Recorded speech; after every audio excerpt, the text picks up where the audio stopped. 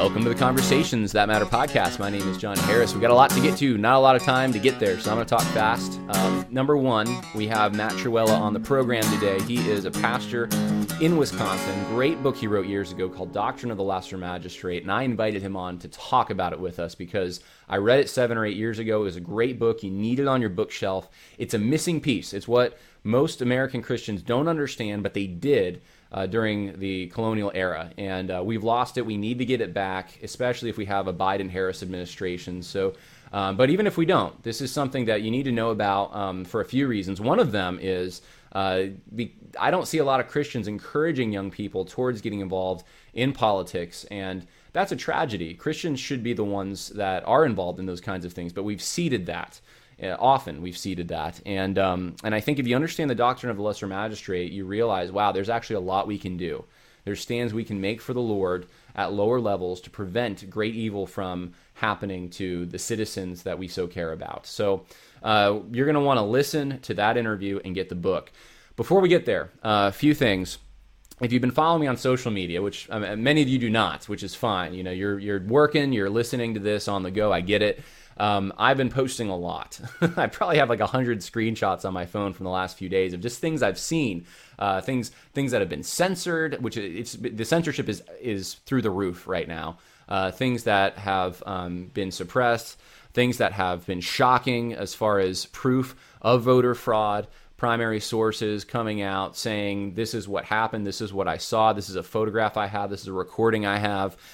Just the statistical anomalies alone should be enough for the media to be investigating the voter fraud that has happened in places like Pennsylvania and Wisconsin and some of the other swing states, but they're not. And they're marching in lockstep. They're calling anyone who even questions it a kook, conspiracy theorist, etc. This is very interesting to me that all of a sudden alternative media is very important, and getting off some of these social media platforms or staying on, but at least having, is what I'm doing, having other accounts on places like MeWe, Parler, Gab. You need to look into that. You need to look into practical stuff here. I'm going to be repeating this on the podcast, but you need to look into encrypted communication, I think, moving forward, just because the capability of some of these government agencies, especially if you have a Biden-Harris administration, to spy on you is disconcerting. Make sure you have something like Signal, the Signal app, which you can download to your phone. It also is on your computer. You can have conversations that are protected. These are things that probably everyone should have had or should have been doing before this election, but it's coming to the point, I think, now that the election happened and people are seeing the potential, which I'm not going to go over all of what could happen. There's various scenarios of what could happen. They're all of a sudden getting off the traditional social media platforms and getting on alternatives. This is kind of like the push people needed to start doing that. I mean, people are, I was at a shop the other day that sells firearms, etc. And I mean, people are just coming in. People are, now is the time. I mean, 2020 has been the year with COVID, the riots, now this. People are trying to make sure that they can get ammunition and a firearm for the purpose of protection, etc. It's just kind of like this is the push people needed. So if this was the push you needed to make sure you have extra food, all the things that we should just as responsible people have, then so be it. Go and make sure that you're prepared for those kinds of things. Let's see, what else? I was going to go over, actually, I did a Twitter thread last night on some of this, just in preparing what to do, what we can do other than just vote and pray. Those were some of them. It's not coming up right now, though, so I'm going to have to probably skip out on that. A few things that I wanted to announce real quick. The election integrity. If you want to donate to a cause to help, whether you're a Trump fan or not, if you're concerned about all the things that are coming out, then you can go to a link I have in the info section, winred.com, and there is a link there you can click on, your copy and paste, where you can go and you can donate to an election integrity fund. This stuff isn't cheap, all these lawsuits. Sifting through all the prank calls and everything on the fraud hotline for the Trump campaign, you're going to want to donate to this. If you want to go to a Stop the Steal rally, I think just about every state has one at their capital. The big one, I think, is probably in D.C., but this weekend, this Saturday, this has been banned from traditional social media. Twitter, I think, was the first one to ban it. I'm not sure if it's on. I think it's on. Yeah, it is on. It was banned on Facebook. I correct myself. Facebook banned Stop the Steal group. But I'm not sure if Twitter did. But you can go to stopthesteal.us and you can find the location nearest you if you want to go and show some support for election integrity, because that's what this is about. There's, questions. At the very least, there are questions that need to be answered. And those who would say we don't need to answer these questions are the ones that we should be concerned about right now. One of the questions that comes out a lot is, where's the proof of fraud, right? And I mean, I've been posting stuff left and right to show you, hey, there's proof out there. One of the things, though, and this is the thing that I think has been the best website, because it kind of lays out all the different kinds of proof, all the different kinds of not even just the proof that we can verify, but also the questions that we can't verify, but if we answer the question, it will potentially, most likely, lead to there being proof. Go to everylegalvote.com/PhD. Everylegalvote.com/PhD. Link is in the info section. And last but not least, we're getting to the interview, but I got to announce this stuff. Last but not least, if you have been the victim of fraud, this was trending on Twitter a couple days ago, Maidengate. I mean, there was a girl who found out her mother's maiden name was used to vote. And her mother didn't know it. They looked it up. You can go to, every state has a place you can go to look up to see your voter status, whether you're an active voter or if you submitted, let's say, a absentee ballot. Many states have that information available. You can go to your state website or where you used to live and find out, hey, did someone vote under my maiden name? Hey, did my grandfather, who has been dead for 3 years, did someone vote under his name? That kind of thing. If you want to, I'm putting this email here. I think you can go to a hotline. I think Trump campaign has a hotline for this, but I'm putting this other email. It's stopthesteal@protonmail.com. And you can see that in the info section. If you have evidence of this, if you've been the victim of voter fraud yourself, this is important, guys. This isn't, something to just take lightly. This is potentially something that could change elections from here on out in the United States if we let this pass. And this isn't even about Trump. This is about election integrity. It's about, we worship a God who loves equal weights and measures, not someone who is manipulating by putting their thumb on the scale and disenfranchising votes. Telling people that, basically their vote doesn't count because we're going to make it not count by introducing fake ballots and these kinds of things. This is important. The Lord hates lying. The Lord hates stealing. These are, basic 10 Commandments type stuff. And it's time that we are for justice at this point. So if you can go to a rally, if you can check to see if fraud has happened to you or someone you love, if you can give to that election integrity winred.com website, then I would ask you to consider doing it. Those are just some practical things that I wanted to share with you. I know there's some Christians saying, well, all we can do is pray, all we can do is vote. Well, yes, we need to pray. We definitely need to pray for our country, for our churches, but we also there's a lot of other things that we can do as well, including, and I just found on Twitter my list that I made last night of just a few things. You can also be listening to alternative media right now to stay informed. I think the goal of most media right now seems to be in the mainstream to just discourage you. If you ever thought that there was fraud, you're just a kook. Go to places like Newsmax, to Breitbart. There's a number of alternatives out there. It seems right now like it's almost like Trump's Twitter account, which is also being somewhat, let's just say, censored, versus like all of the mainstream media. And it's amazing to me that he's able to hold on the way he is. But there's other websites and places you can go to watch news. Be ready for whatever comes. Like I was saying, download the Signal app, get on alternative social media, Parler, MeWe, etc., Gab.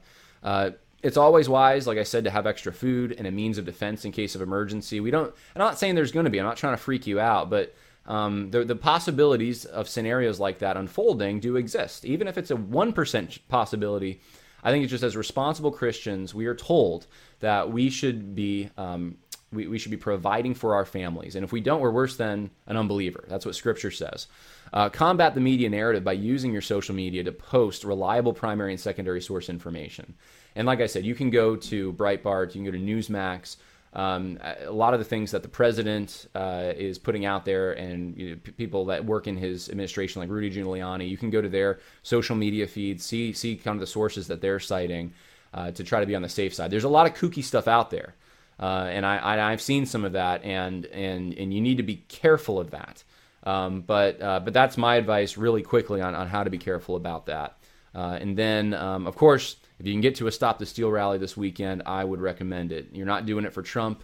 You're doing it for a God that we worship, who hates lying, who hates stealing, who does not believe and hates unjust weights and measures. So all that being said, that's the practical stuff, and that's what you're going to get from me, guys. I realize we got to get practical. I know there's a lot of other things people want me to talk about right now, and I got a back burner. I got a list of things, but where we're in times right now where, look, there's some real practical questions, and I know, because I get the emails, there are, unfortunately, a lot of Christians out there who are not getting answers from their pastors on the questions that will be coming up and are coming up, and how to navigate this as a Christian. So I am dedicated, guys. I'm dedicated to helping you as best I can. I'm not perfect, but I want you to understand some things that I think will help you navigate this, whatever happens. And so one of the things, we had Rod Martin on a few days ago on where the election stands. We're having Matt Truella on now.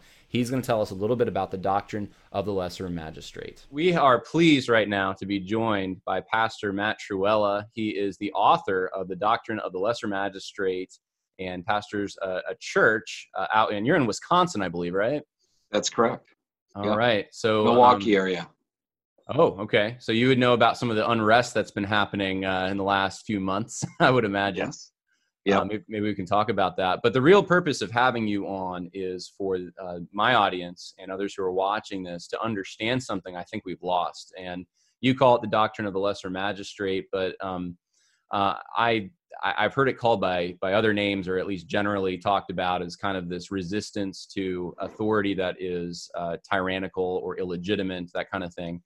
So I'm hoping we can talk about this. We're in interesting times, and so first question to you, Pastor Truella, is it's a hard one. How you doing today?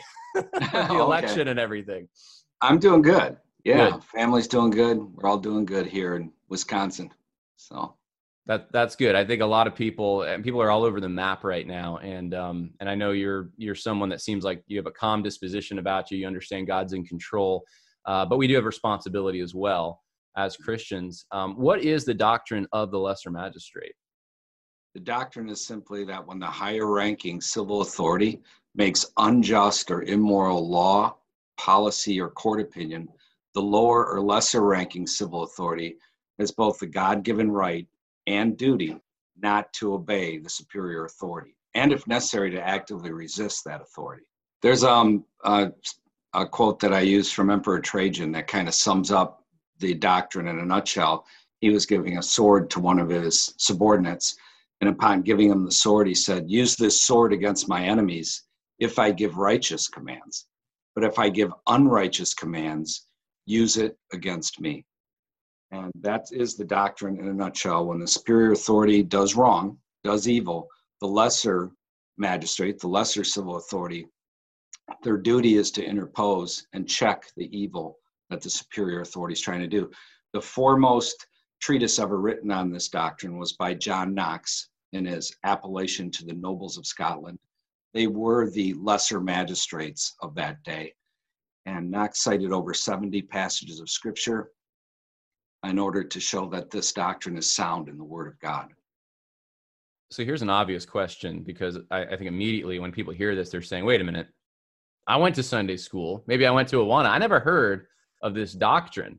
Where was that found? I know you just cited John Knox.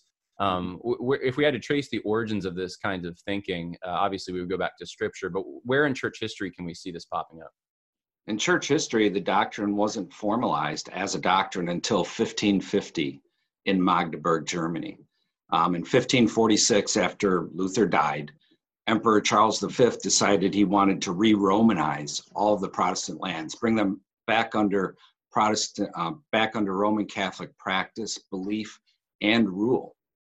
And unfortunately, Melanchthon, who was the heir apparent to Luther, went along with this decree by the emperor, and so did many of the other Protestants. But there was one city that actually stood in defiance of it, in interposition against the emperor, and that was the city of Magdeburg, Germany. Magdeburg, Germany was a huge city in Germany, 30,000 plus people, had the thickest walls of any city in all of Germany. And what's important to note is that their magistrates had sat under the preaching of Nicholas von Amsdorf since 1524. So it's 1546 now. In 1524, Magdeburg was actually the first city in all of the Holy Roman Empire to embrace the Reformation. Wow. And Luther thought so highly of Nicholas von Amsdorf that he put him in the pulpit there in Magdeburg, Germany. And it's important to note also that Nicholas von Amsdorf was with Martin Luther when he went to the Diet of Worms, where he was tried and found guilty of being a notorious heretic. He was with him there. They were on their way back to Wittenberg because Luther still had 2 weeks of safe conduct from the emperor. The emperor had already sent a decree to Frederick the Wise that when Luther returns, arrest him and send him to me so we can put him to death.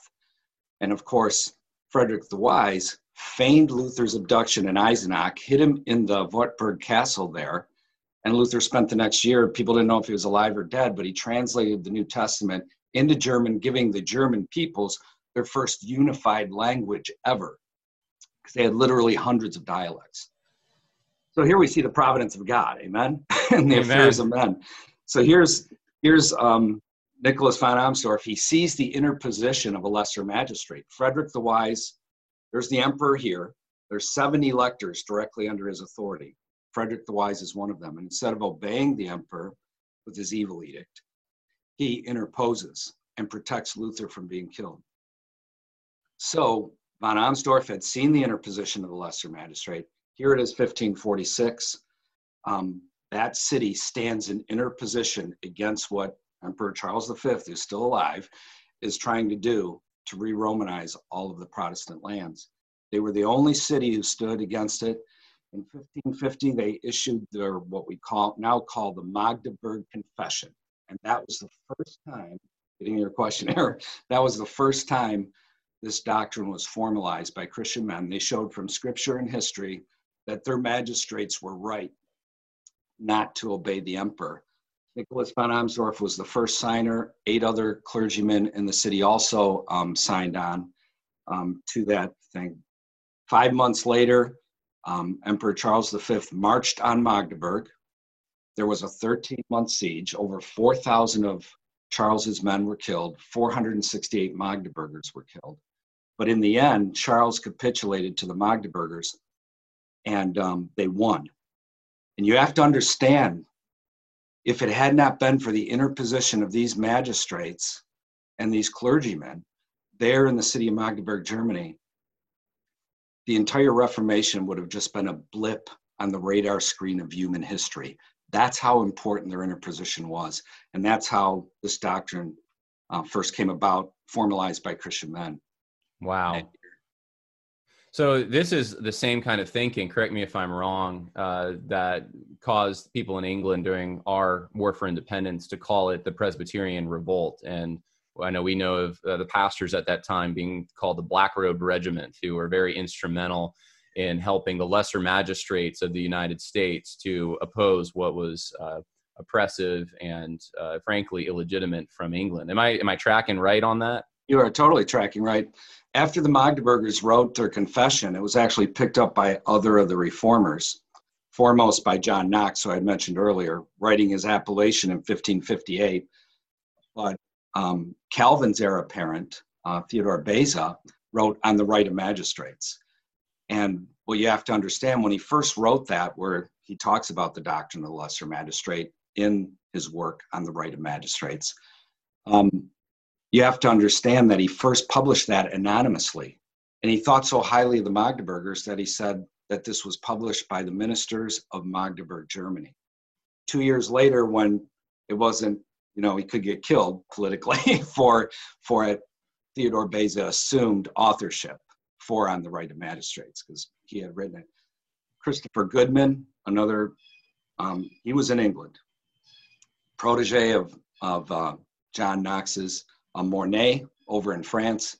All these men were massively impacted by the Magdeburg Confession, and they furthered the doctrine of the lesser magistrate in their writings.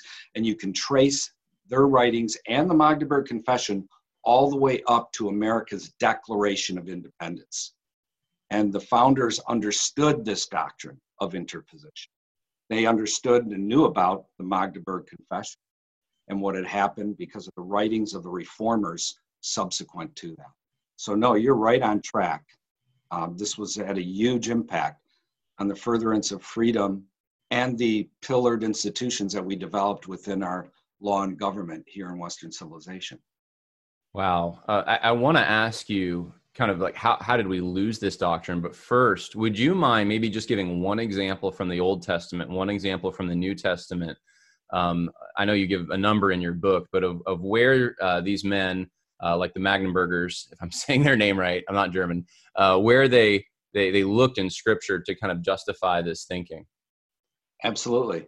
Yeah, well, they talk about Jeremiah. Knox talked about Jeremiah. The Magdeburgs talked about Jeremiah, how he was going to be mistreated by the king, and the nobles, the princes, stepped in on his behalf. They also had the reverse, where the king actually stepped in on behalf of Jeremiah. Later, I think it was Jeremiah 38, where the king stepped in and interposed on behalf of, against the princes because of a lowest of the low lesser magistrate, a prison guard of sorts, who reported what was happening to the king. Of course, you have the example of Daniel, and people understand, Daniel did what he did because he was a follower of our Lord. But they often forget that he was also a lesser magistrate. He was number 3 in all of the empire, or number 2 in all of the empire there in Babylon. So by his obeying God rather than man, it benefited all of the people within the realm. And so these are examples from the Old Testament. There's many. It's founded in the doctrine of interposition. Interposition is where you stand in the gap between the oppressor and his intended victim. We have many examples of that. The midwife, the Hebrew midwives, for example, they were told to kill the little Hebrew male babies, and they interposed. They didn't obey the civil authority. Rather, they let the children live. And so interposition is seen again and again in the Old Testament and in the New Testament. The book of Acts, you see interposition for the apostles on a number of occasions by Roman magistrates. And it's important for people to understand this is the duty of the lesser magistrate when the superior authority does wrong. Their duty is to interpose on behalf of the person who's being treated unjustly. So they use the authority of their office in order to interpose against the superior civil authority that's using their office wrongly. So how did we lose all this? Yeah. America, we pillared this whole matter of interposition into our founding institutions. Our founders were Christian men, or at least influenced by Christian thought. So their view of man was a biblical view of man, that he's wicked and in need of a savior. So they didn't want authority to reside in one man, like a monarch. That's why they threw George off. Nor did they want it to reside in a small number of men, like an oligarchy, like what we've made the Supreme Court into in our day. They understood that man was wicked, in need of a savior. So they wanted multiple levels of government, multiple branches on each level, so that if any one branch began to play the tyrant, all other branches would reject, would resist, and check that branch in their tyranny. This allows cohesion within the country so that you can correct the wrongs that are being done without bloody revolution. So anyways, that was what was established in America. It worked fine. So pretty good, over the years, anything, I always say anything man's involved in is never perfect, Right. And but you had this understanding, but it was changed early on. In America, where in fact, Thomas Jefferson spent the last 20 years of his life at war with the federal judiciary because through their court opinions, they wrote powers for themselves and for the federal government that weren't granted to them in the Constitution. And so men will forbear, and so we should, but it always reaches a point where you can forbear any longer. So the Supreme Court has been accruing powers for all these centuries. It's crazy. And so when the Supreme Court says something, everybody obeys. And so because of that, we've lost the understanding of the doctrine of interposition. We've lost the understanding of the doctrine of the lesser magistrate, because everybody thinks that every branch of government and all the people in the country must do whatever the Supreme Court says. And that's absolutely not true. When they say you can murder the preborn, states should have said, no babies are being murdered here. They should have interposed. Our founders expected the states to check the federal government when they went outside their constitutional restraints. In fact, it didn't take long for them to do it. 11 years after the ink had dried, the federal government had put into place the Alien and Sedition Act. 2 states interposed against them, Virginia and Kentucky. And James Madison wrote the resolution from Virginia decrying what the federal government had done. And you have to recall, he is the architect of the US Constitution. So when I say our founders expected and understood that the state should interpose against the evil done by the federal government, even Madison acknowledged that. And the Kentucky resolution was written by Thomas Jefferson, where they also made it clear that they have gone outside their constitutional restraints and they must be checked. And of course, the Alien and Sedition Acts were checked about 1.5 years after that. That's fascinating. What I hear often from Christians is either this is my own judgment, but either a misunderstanding of civics, oftentimes. I'm not saying all Christians, but many Christians, where it just seems like, they don't understand maybe jurisdictions and what constitutional authority is, which we're kind of both talking about as if we understand what that is. The other thing is, I hear oftentimes Romans 13 brought up in this, or any passage where there was some kind of a submission kind of being used as a blank check. We need to submit to government because we're commanded to in Scripture. Let's start with the Romans 13, if you don't mind. What do you say to someone when they bring up Romans 13 as a reason to, I guess, deny the doctrine of the lesser magistrate? Yeah, well, just this past Sunday, I addressed that because since this whole election thing, I've already seen the churchmen running out saying everyone must submit to Biden, everyone must submit to Harris, we must honor these people, congratulating them. These are churchmen congratulating wicked people, evil magistrates, asking for God's blessing upon them so that somehow we'll be blessed also. That's crazy. Even Pastor Jeffress down in Texas, he said this, he said that.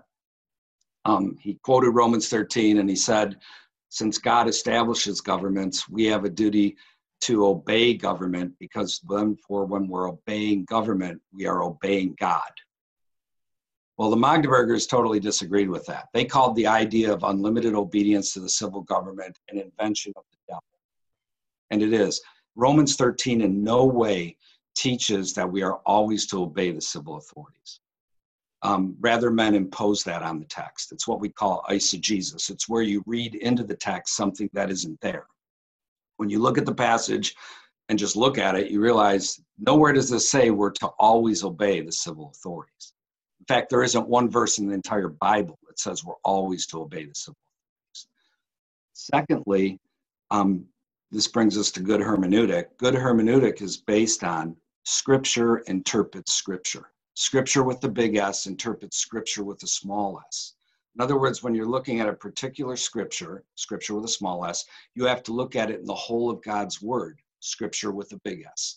So Scripture with a big S, the whole of God's Word, interprets Scripture with a small s, a particular verse. And when you look at the whole of God's Word, you see so many places where the people of God disobeyed the civil authorities and God commends them for it. I had mentioned the Hebrew midwives earlier.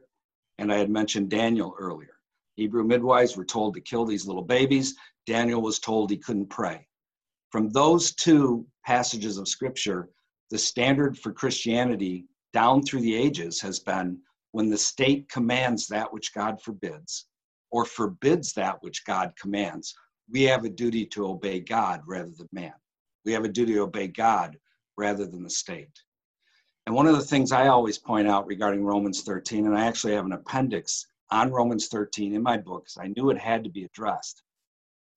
I point out that when it comes to the three great governments, family government, church government, and civil government, when you look at the Word of God, for example, when it comes to family government, it tells children, obey your parents. There's no like limitation clauses or conditional, obey your parents. and yet no one takes that to mean that the authority of a parent is unlimited. Like if the father told his son to go down to the corner gas station and rob it, because if you get caught, you get a few months in juvie, but if I get caught, I'm going to prison for years. No one would think the child was wrong for not obeying his father by not robbing the gas station. Or when it comes to church government with the pastor, Hebrews 13 simply says, obey those who have the rule over you. No limitation clauses, no conditional clauses, just obey. Yet no one takes that authority to be unlimited for the elders of a church or for a pastor within a church. So if a congregant found out the pastor was taking money out of the offering plate and he told the pastor, I know you're doing this, and the pastor said, don't tell the elders, no one would fault the congregant for telling the elders. But for some reason, when it comes to civil authority, people think we must always obey them, no matter what they say, no matter what they do. The Magdeburgers addressed this in their confession. Other men of God have addressed it over the years, and they often use a family situation and apply it to civil government to show there's not unlimited authority here, nor should there be unlimited authority with the civil authorities. And when it comes to Romans 13, there actually are limitation clauses. There actually are conditional clauses. The civil magistrate is to reward those who do good and punish those who do evil. But when they pervert their God-given role and begin to reward those who do evil and punish those who do good, then we have the duty to obey God rather than man. Then the lesser magistrate has the duty to use the authority of his office to check the superior authority and the evil that he's trying to accomplish. Yeah, so I hope that helped. That's good. One of the things I was actually reading Romans 13 the other day because of this, and it sort of stood out to me that there seems to be, number one, the context doesn't seem to be a big, teaching on civics necessarily. It's more of a personal instruction to Christians of how you're to behave in a state, and the office is what seems to be what God has put in place, this office of magistrate, and then authority, and then the authorities are responsible to carry out the law of God in that capacity. That's what I see when I look at Romans 13. Oh, yeah. But it seems like when I hear it put in my face a lot by other Christians, what they're seeing is they take that initial statement about authority as meaning whoever the president is or the Supreme Court justice, etc. And God has just put them there, and then we'll go down this kind of rabbit trail of God's sovereign, so he put them there. But I don't see that in Romans 13. Do you see that? No, I don't see that either. In fact, when you look at 1 Peter chapter 2, it's the institutions, not the particular civil authority themselves, because men are fallible. They're wicked. They can do evil even in their office in a civil institution, civil government institution. So it's important. Here's one of the things that the churchmen will often bring up, right? They'll bring up, well, look, Paul was writing and they were under Nero. And so if they're under Nero and he's saying this, then we should. The important thing here is that you have to understand grammatically, Paul was not speaking descriptively in Romans 13. He was writing prescriptively. If he had been writing descriptively, he would have mentioned Nero. He would have mentioned the Roman government. He was not writing descriptively, he was writing prescriptively, which means he was saying this is the purpose and function of civil government. This is how it's supposed to be. That was his intent when he was writing in Romans 13. Not to tell everybody, hey, just do whatever the civil government says you should do. We know he wasn't saying that. We look at Right. the whole of God's word. We know he wasn't saying obey Nero because Nero wasn't even mentioned. The Roman government And isn't he even didn't obey mentioned. Nero. And he didn't obey. No, Right. thank you. And I always point out to people, 2 Corinthians 11. Paul, who penned Romans 13, writes about in 2 Corinthians 11 how he knew the governor wanted to arrest him. And rather than submit to the governor and allow himself to be arrested, he craftily fled down the side of a wall in a basket so that he could get away. So this whole idea that we're always to obey is not right. And some will say, we should always obey unless they tell us we can't preach the gospel. But that isn't the standard. Right. We see so many places where the people of God didn't obey, and it had nothing to do with preaching the gospel. It's not just when we're told we can't preach the gospel. It's whenever the state commands that which God forbids or forbids that which God commands. Now, this gets us into the jurisdictional question, which I want to ask you about, and welcome a civics lesson if you'd like to give that to us, because the other thing that I think is missing, is my judgment, is oftentimes Christians just don't understand how our American constitutional law works. They don't understand federalism, etc. Could you explain to us just a little bit about how the American system, if you want to call it that, works? You mentioned checks and balances earlier, but we have states, we have localities, we have the federal government. Right now, there's a contested presidential election, and there's jurisdictional questions there. Who gets to call an election? Could you just talk to us a little bit about that? Sure. Well, our founders established a constitution for the federal government, which was intended to mean that anything that was given to them is clearly spelled, anything given to them for authority is clearly spelled out in the U.S. Constitution. So the states came together and they ceded some of their authority to this, what they called a national government, what we call today a federal government. They ceded some authority, and Madison said, remember, he's the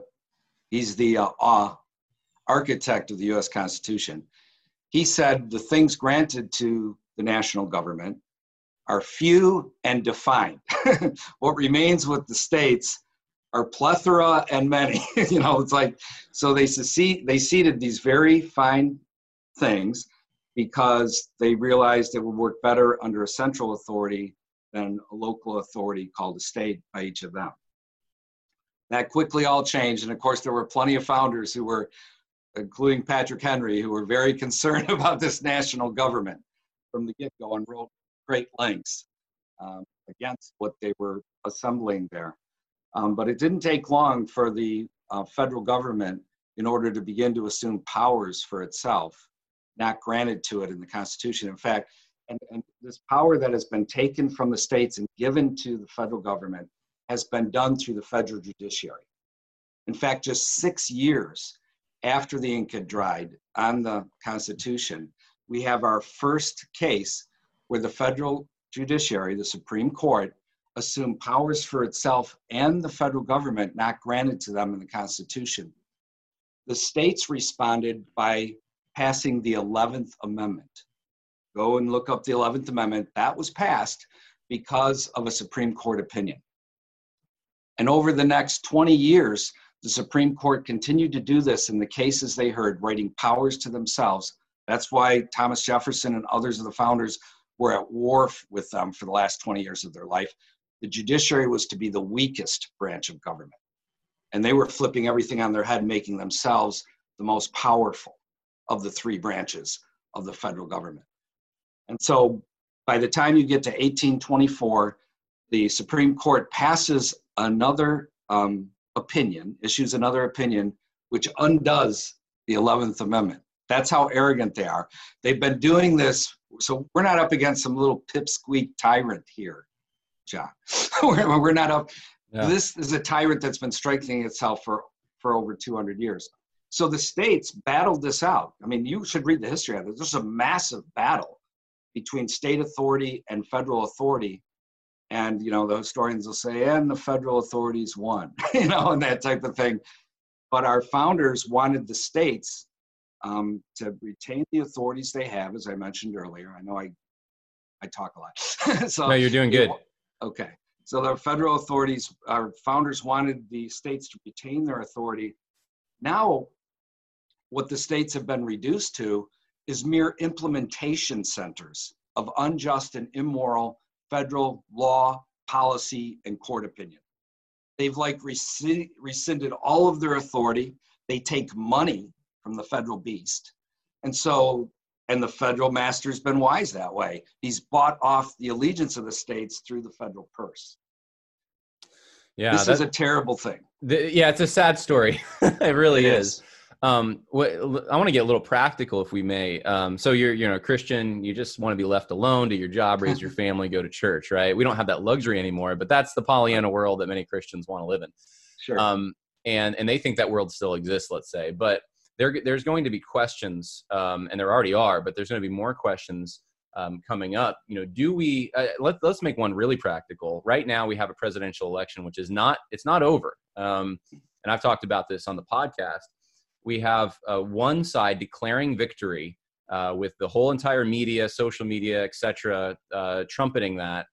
What if we get into a position in which we have someone who is going to, and I don't know what this even looks like, but they are going to take that authority before it's called, or try to oust the person who's there now. Is there now a responsibility that Christians have that they must submit to someone who actually has not gone through the process? And there has not been an actual declaration, like an official one, that this person actually won the contest that they were supposed to win. Yeah, well, that'll be a difficult thing to deal with. Things like this have happened in the past where here in our own state, for example, we had a jurisdiction battle over the Federal Fugitive Slave Act. In 1854, they arrested a runaway slave, and 5,000 people gathered here in Milwaukee, down at the courthouse outside the jail. Making a long story short, it's an awesome story. 30 men broke the jailhouse door down. The slave was brought out, put on the back of a flatbed wagon. He looked over the sea of faces and he said 2 words: glory, hallelujah. And they took him to Waukesha, which is near here, and eventually made it back to Lake Michigan, took him over to Canada, and he died of old age. Our federal government wanted to get some pound of flesh out of this, so they went after a newspaperman named Sherman Booth. And Sherman Booth had made up the flyers and then rode his horse up and down the streets of Milwaukee like Paul Revere of old, yelling, "Man's liberty is at stake. Rally at the courthouse at 2 p.m. And he even said later how surprised he was at 5,000 people showed up. And so they decided to go after him. And this ended up being a battle of jurisdictions for 5 years. Our state Supreme Court, our legislature defied the United States Supreme Court and defied the entire federal government all the way up to the Civil War. Historians say it was a battle where it never was resolved. It was a battle of jurisdictions that never was resolved. So that's what happens when two sides are fighting over authority, okay? And that's important to understand. So people are going to have to look at what has happened, who is espousing good rule, who's espousing lawlessness, who has acted lawless in the midst of all this. And then they're going to have to make their allegiance with that authority. So if there's a state and the president at odds with each other, Christian people have to determine who's right, the president or the states. If it's two presidents, like what you're talking about, right, vying for power, people are going to have to decide who's right, who followed the process right. And I agree with you, and I said this to the congregation on Sunday morning. This is not over.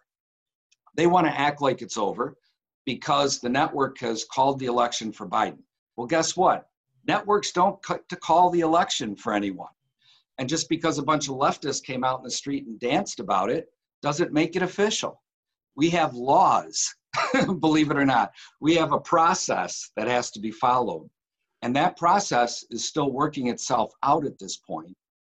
And we have to see what is found as the process is. Is there fraud that can be exposed and uncovered? Well, there are many Christians this weekend who are going to be going to Stop the Steal rallies. You can go to stopthesteal.us. I think every capital city just about has one. And I'm hearing, though, from a lot of Christian leaders that, Biden's already won. So this would actually be seen as something that, I don't know how to put it, but a rebellion of some kind if you attend one of these rallies. But in actuality, whether you support Trump or not, I know a lot of the motives of people that are concerned is they want election integrity. They want their states to be able to go through the process. And this is actually something that I think, a Christian should be about, is making sure that there's accountability. The Lord hates unjust weights and measures, lying, stealing. These are wrong things. And we need to make sure that these things are not happening, or if they are, that we correct it. Sounds like you agree with that. So I'm preaching to the choir. I do agree with that. In fact, I'm an expositional preacher. I'm preaching through the 41st book of the Bible. I've been at the same church for pastor for 33 years. I'm preaching through Judges right now. And so I happen to be in Judges 3, and it was just happened to be one of those passages where you could end up talking about this election thing and those types of matters. And in that sermon, I take the churchmen to task, because what you just described, it is so awful how the churchmen are. And I'm telling you, I tell people this all the time, because of this form of Christianity we have, which is rooted and based in pietism, not piety, I'm talking about pietism, a movement from the 17th century. I said, because of that, it's a form of Christianity that's wrong biblically, and it's a form of Christianity that's incapable of reforming itself. God must judge it, and he is. And you look at scripture, he uses persecution and judgment to correct his people. He will always purify his bride. He will. And he often has to use persecution and judgment to do it. The ministers, you hit it exactly on the head. They are so indifferent to these types of matters, and all they preach is peace, peace, when there is no peace. That we should just obey, lay down. It is what it is. When anyone can see something's going on here, this hasn't been done right. Wisconsin is one of the states where we saw it wasn't done right. Trump had clearly won. And all of a sudden at 3:30 in the morning, he jumps up with a massive amount of votes. And then they just keep counting. Biden does. Biden comes up with a massive amount of votes, and they just keep counting into the next day. And then I have a friend who's a demographer. He took and showed the last 20 years of voting in Milwaukee County. And in Milwaukee County, suddenly they went like this time, which he said was a mathematical improbability. So here we have this huge problem that you can clearly see. I have relatives in Michigan. They had the same thing there. All of a sudden at 3:30 in the morning, counting stopped. And when things popped up, all of a sudden there were 120,000 new votes for Biden and no new votes for Trump. How would that even be possible? So there's so much going on. I have friends in Pennsylvania. You can't believe the corruption that's been going on out there. I know. And so they're getting this together, this process together, but the church can remain indifferent to it. So anyways, I'm on at sermonaudio.com. And if people want to listen to my sermons, they just go to sermonaudio.com, click on speaker button, hit Matthew Trewhella. I have a lot of sermons dealing with civil government matters. And they might want to listen to this one on Judges chapter 3, which I plan on getting posted this evening. Well, I will put the link to that in the info section if someone wants to go check it out. And I'm also going to put a link to your book. Now, I think it's on Amazon. Is there anywhere else you want to send people to get your book, The Doctrine of the Lesser Magistrate? Sure. The book has done really well. It's sold over 40,000 copies now, which is amazing for a little self-published work.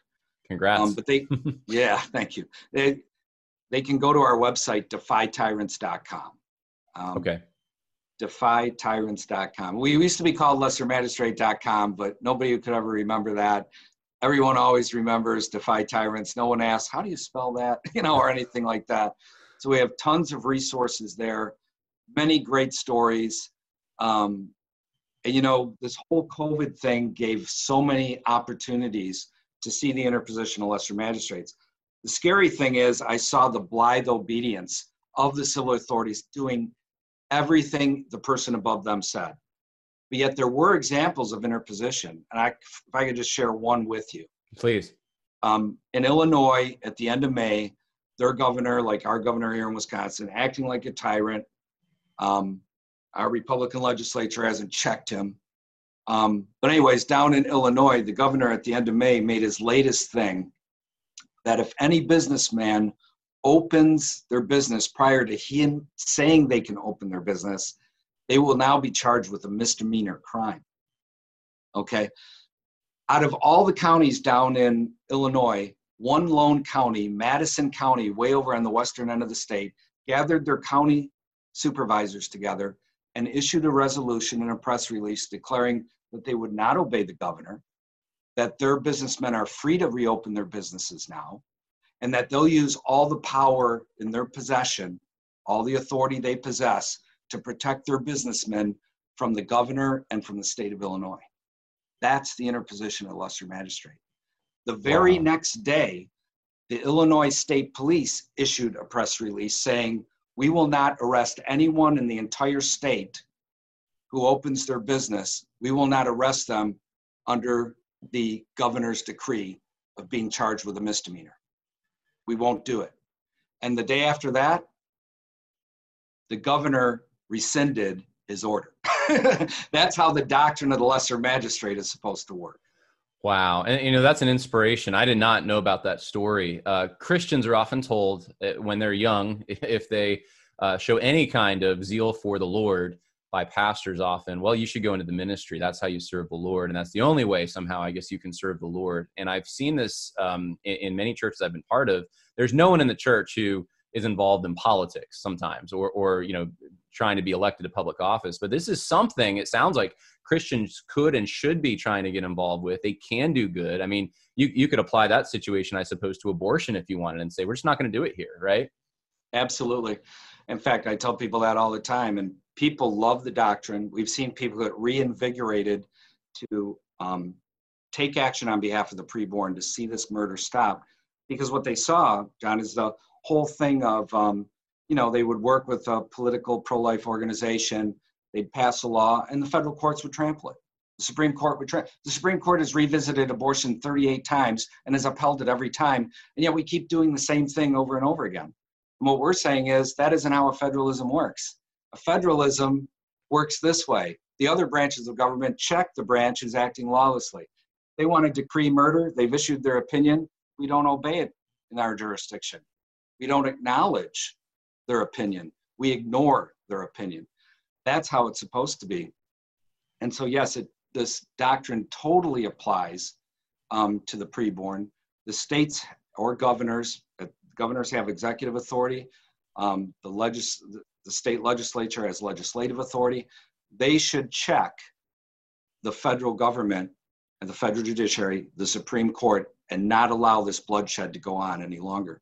And you've seen how the Republicans have played Christian people for nearly 50 years now under the guise of, well, you got to vote for our presidential candidate because they appoint the Supreme Court justices and you want Roe undone, right? Okay, so when Roe was established, 6 of the 9 justices were Republican appointed. And for the next 35 years after that, with many changes and replacements made by Republican presidents of justices, the Republicans always held the majority for the next 35 years, either 7-2 or 8-1. Wow. And yet the bloodshed still continues. And so this is a huge problem.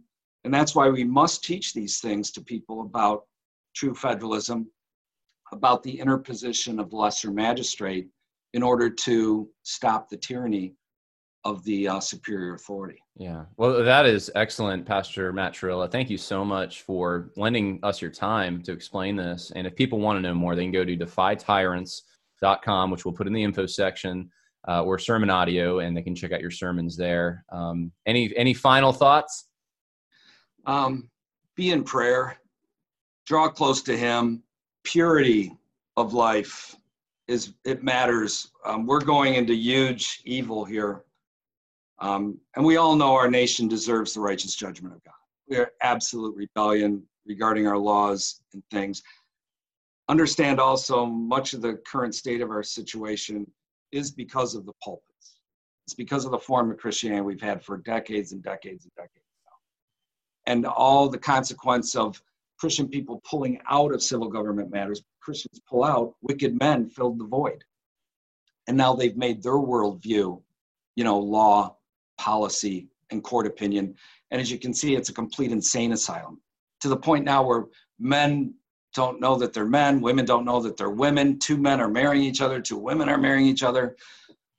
This is extremely important for people to understand that God's word speaks to all areas of life, including the area of civil government.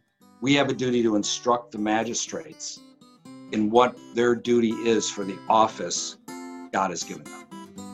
So draw close to him. Sounds good. Hey, thank you so much for joining us. Hey, thank you for the opportunity. God bless you. God bless. Bye now.